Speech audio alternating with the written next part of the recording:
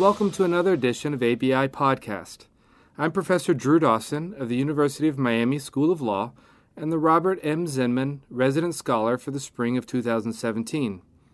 Today we will be talking about municipal insolvency with Professor Samir Parikh and Mr. Mark Levinson. Professor Parikh is an associate professor at the Lewis and Clark Law School in Portland. He has two important publications on this topic, with his most recent paper reporting the results of an important, original, empirical study on municipal bond offerings. That paper, Failing Cities and the Red Queen Phenomenon, will be published very soon by the Boston College Law Review. Mark Levinson is senior counsel in Oryx Restructuring Group. He is one of the leading lawyers in the country on municipal bankruptcy, having served as lead counsel to the California cities of Stockton and Vallejo. Thank you both for joining us today. Samir, to get us started, can you give us a quick overview of your study and the results you report in your Red Queen paper? Absolutely, and thank you, Drew, for having me on. So this paper was sort of a response to criticism I received to another paper I'd written. So very quickly, in 2015, I published an article or a paper called New Fulcrum Points for City Survival. And in that paper, I argued that Chapter 9 is somewhat effective in helping truly distressed cities like Detroit. But for cities and counties at an earlier stage of deterioration, oftentimes Chapter 9 is just not optimal. So I had proposed a debt restructuring mechanism at the state law level. And not to go into too much detail, but basically what I was proposing was a system where states could monitor their cities and counties, flag distressed municipalities, shepherd them into this dynamic negotiation model that I had suggested. And ultimately, if they were unsuccessful in that negotiation model, they would have an option to file for federal bankruptcy. And the real, point of all this process was to try to get concessions from stakeholders, because sometimes the negotiations are just not as robust as we would like. I also offered a different perspective on the contract clause. Well, once this article was published, I received a lot of pushback from city officials who argued that basically if they implemented this type of debt restructuring mechanism at the state law level, that their borrowing costs would explode. That was the argument, that basically by offering sort of debt adjustment options to the municipalities, the credit markets would punish those borrowers. And this is basically the paralysis justification. And it rang hollow to me. It didn't seem to make a lot of sense, and there wasn't any empirical research on the subject. So I partnered with Xiaochen He, who's an economist in Virginia, and we decided to conduct some empirical research. So we accessed the Bloomberg Municipal Terminal, and I'm going to say this slowly because this is a very good description of our data set. But basically, we aggregated data for every fixed rate general obligation municipal bond issued in the country from January 1st of 2004 to December 31st of 2014. So that's over 800,000 issuances. So that's naturally a very rich and deep data set. And what we basically tried to do is we tried to organize states based on the type of debt restructuring options they offered their municipalities. So there's a spectrum, right? So some states say, hey, there's nothing available for you at the state law level, and you aren't allowed to file for Chapter 9. And at the other end of the spectrum, there's states that provide something at the state law level and some sort of conditional access to Chapter 9. So what we basically did is we put every single state in one of three baskets on this spectrum. And then what we did is we analyzed the effect that debt restructuring options have on the borrowing costs of municipalities in those states. So we introduced a lot of variables. We used a multivariate regression analysis to isolate that phenomenon. And what we determined was that municipalities that had more robust debt restructuring options, they had the lowest borrowing costs. So once again, if you have some options at the state level or access to Chapter 9, we found the borrowing costs for those municipalities were actually the lowest. And for municipalities that had no real means to restructure their debt, they had higher borrowing costs. So that may seem sort of counterintuitive to many, but not to a restructuring attorney, right? Because the idea is that credit markets crave certainty. And to the extent you can establish some sort of restructuring mechanism for municipalities that are distressed, the credit markets will reward you. And that's basically the conclusion we reached. And it led to a very practical bottom line. The bottom line was that if you're a state and you're struggling, don't rely on the paralysis justification and do nothing. Go out and put together some sort of mechanism at the state law level, or at least provide your municipalities a path to get into Chapter 9, because ultimately that is not going to increase your borrowing costs. In fact, it may bring them down. So that was the real conclusion from the paper and our research.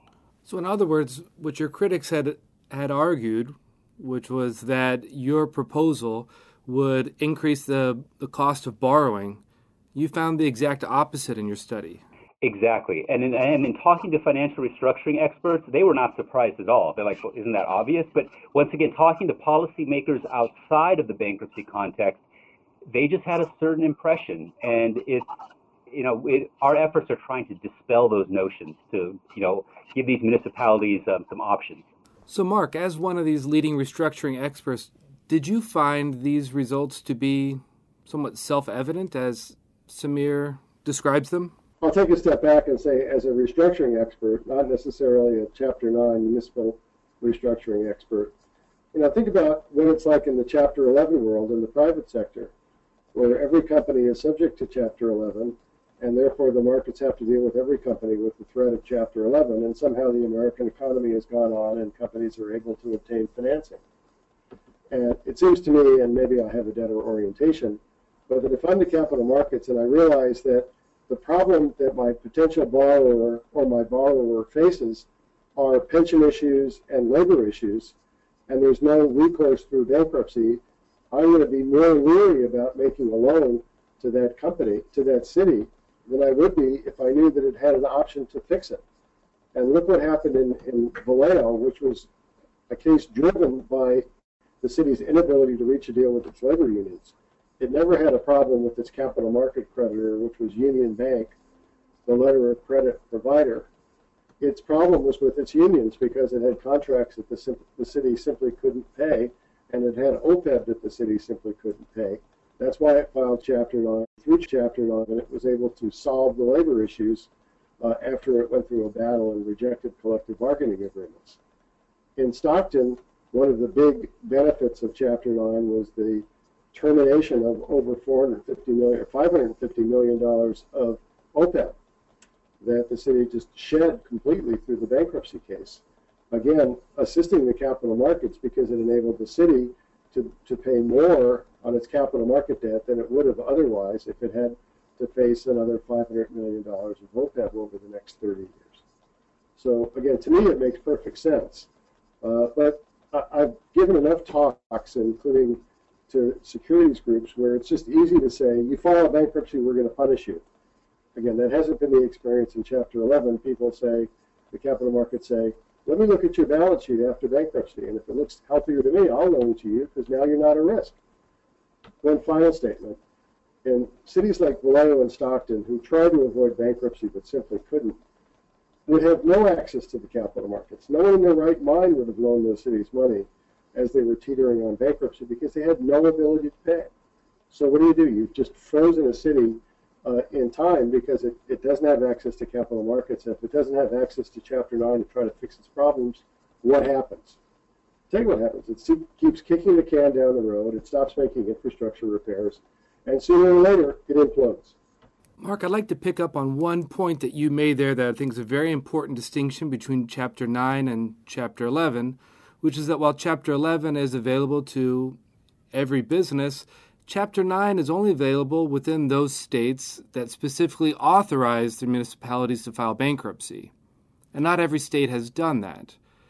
And Samir, I might turn it back over to you because this is also a point underlying your earlier work on the fulcrum point, which is, what are the state options? States can be very active in this realm, or they can sometimes be very passive. But what can states do on their own if they haven't opted in to the bankruptcy option in Chapter 9? Yeah, and I think, what I tried to do in that 2015 article, the new fulcrum point article, was to explain that what there has to be, I think, at the state level is some, material threat to adjust these obligations. And really the goal is not to rely on that power but to get stakeholders to the table and then have a sort of a consensual agreement formulated. So one thing that I think the contracts clause comes up a lot, and I tried to address it in that 2015 article. And I think many see the contract clause as this absolute prohibition, and I don't agree with that assessment. Especially if you look at the historical record surrounding the ratification of the contract clause, you can see that the states made it very clear that yes, there's this new clause being introduced, but it's always subject to our police power, the state's ability to protect its residents in times of emergency. So that was the context for the ratification of the clause, and I like this line. And the Constitution is not a suicide pact, and I think the judiciary has really accepted that argument. So, looking at the judiciary and how they've interpreted the contract clause, you can see that they've coalesced around key tenets, and it comes from this old case in 1934 called Blaisdell, a Supreme Court case, and basically the court said what I've already touched on briefly, which is that the contract clause is not an absolute prohibition on modification. Certain minor modifications don't even implicate the clause, and in times of emergency, certain modifications are acceptable. So now Blaisdell has been cut back by subsequent Supreme Court rulings, but even as of late, the court has still accepted this premise from Blaisdell that the contract clause is not an absolute prohibition. And we see this really resonate on the circuit level, because through the Fourth Circuit, the Second Circuit, and the First Circuit, we have a number of opinions where the court has permitted municipalities and states to make temporary adjustments to especially collective bargaining agreements in times of emergency, fiscal emergencies. And they've almost treated it as, well, of course, if the state legislature identifies an emergency and then takes measured action to address that emergency, then they have the power to do so, contract clause notwithstanding. So that's sort of been my premise. Now, once again, the contract clause is certainly a limitation for what can be done at the state law level, but there is enough leeway there where state officials can convince stakeholders to come to the negotiating table and make concessions, because if those concessions aren't made, they can argue, look, we have the power to make adjustments unilaterally, and if you buttress that with an option to file for Chapter 9, where we know the contract clause does not restrict contract modification, then that leads to, I think, a framework where cities and counties really have meaningful options. And that's really, I think, my objective. Now, Mark, in your experience with Californian cities, right? California has authorized municipalities to file bankruptcy. How important is that threat? Samir says just the ability to have bankruptcy option available, even if never invoked, may be a very powerful tool in renegotiating with creditors. What has been your experience with California cities in financial distress? Well, first off, I agree with Samir on that point. I'm not quite as optimistic about the contract clause as he is, because the cases of which I'm aware all deal with emergencies, which is what he talked about. And the problem that at least California cities are facing, and certainly Illinois and its various subdivisions are facing, are long-term pension issues. So they're hardly emergencies. They should catch no one by surprise. The Puerto Rico case from 2011, the United Automobile and Aerospace Workers case, was dismissed on pleading grounds, but it stressed emergencies. So, maybe for the short term, that's the contract clause is a fix, but I don't see it as a long-term fix. I think what you need is bankruptcy. Or we need the Supreme Court to say that the contract clause is broader than we thought it was, although after Puerto Rico versus Franklin, I'm not so sure it's going to go there. But turning to California, after the bankruptcy court, then affirmed by the district court in Vallejo, ruled that collective bargaining agreements could be rejected, California Labor went to the California legislature, where it has a big voice, and ultimately obtained passage of what was called Assembly Bill 506, which is Government Code Section 53760, I believe. And what that required, well, first off, prior law was if you're a California municipality, you can file bankruptcy. As short and sweet as that, and very similar to the same law in Missouri.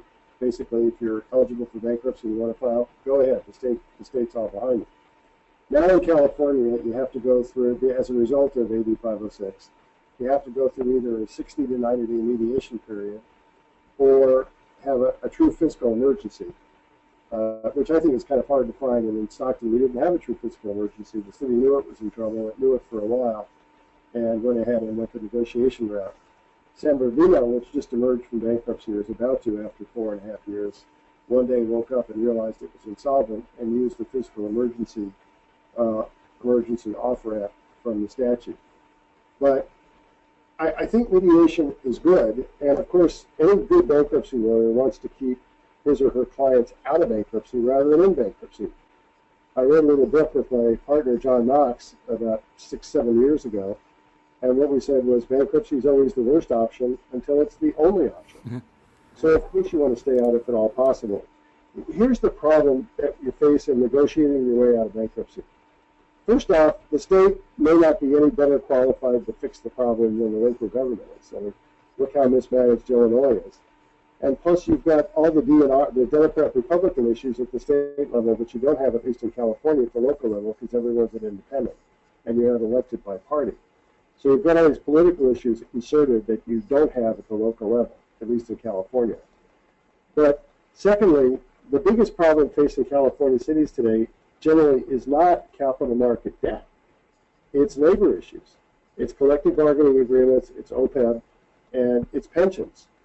And when I was fighting AB 506 on a pro bono basis on behalf of the League of California Cities, I argued with the sponsor of the bill, who was very well intentioned, I'll say, that, how can you solve the pension problem outside of bankruptcy? How can you solve an OPEB problem where retirees, remember, are no longer members of the union once they retire? How do you solve that outside of bankruptcy? You can't have a majority vote like you can in bankruptcy. You can't have a majority vote on a pension issue outside of bankruptcy because everyone has to agree or there's no deal. So that's why negotiation is great and it can bring capital market creditors to the table, but ultimately in the Stockton AB 506 negotiation, which went for 90 days under the auspices of Ralph Mabey, who everyone should know is one of the all-time great bankruptcy lawyers and people, we were able to resolve labor issues pretty well. The unions got it, and 8 of the 9 unions made deals right away, and the 9th one made a deal shortly after the mediation was over. But we couldn't make any progress with the capital market creditors because we couldn't make any progress with the OPEB, which again, total over $500 million.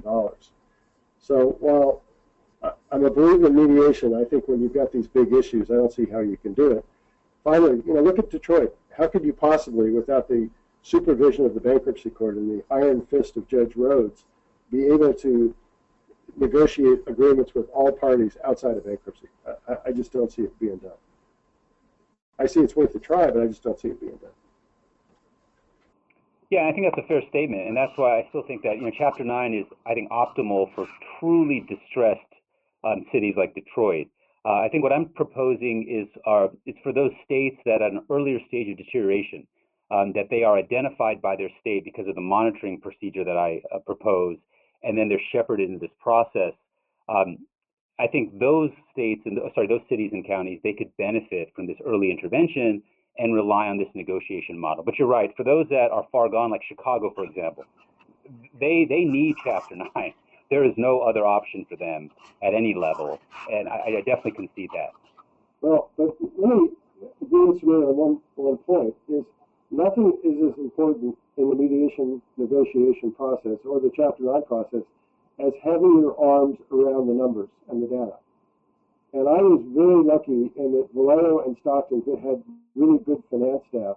So even though the unions contested in Vallejo and the capital market creditors contested in Stockton, it became pretty clear right away to everyone once we got the numbers out that the city had control of its numbers. The numbers were horrible, you understand, but at least the city had control of them.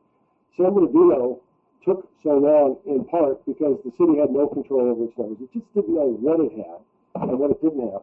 So the idea of having some sort of a state organization or state officer could come in and control the numbers and take over the books and records and make sense out of them, I'm all for. I don't know how the local governments would like it because it takes away some of their power, but having realistic understanding of what the numbers are, to me, just helps the process immensely for everybody. That makes sense.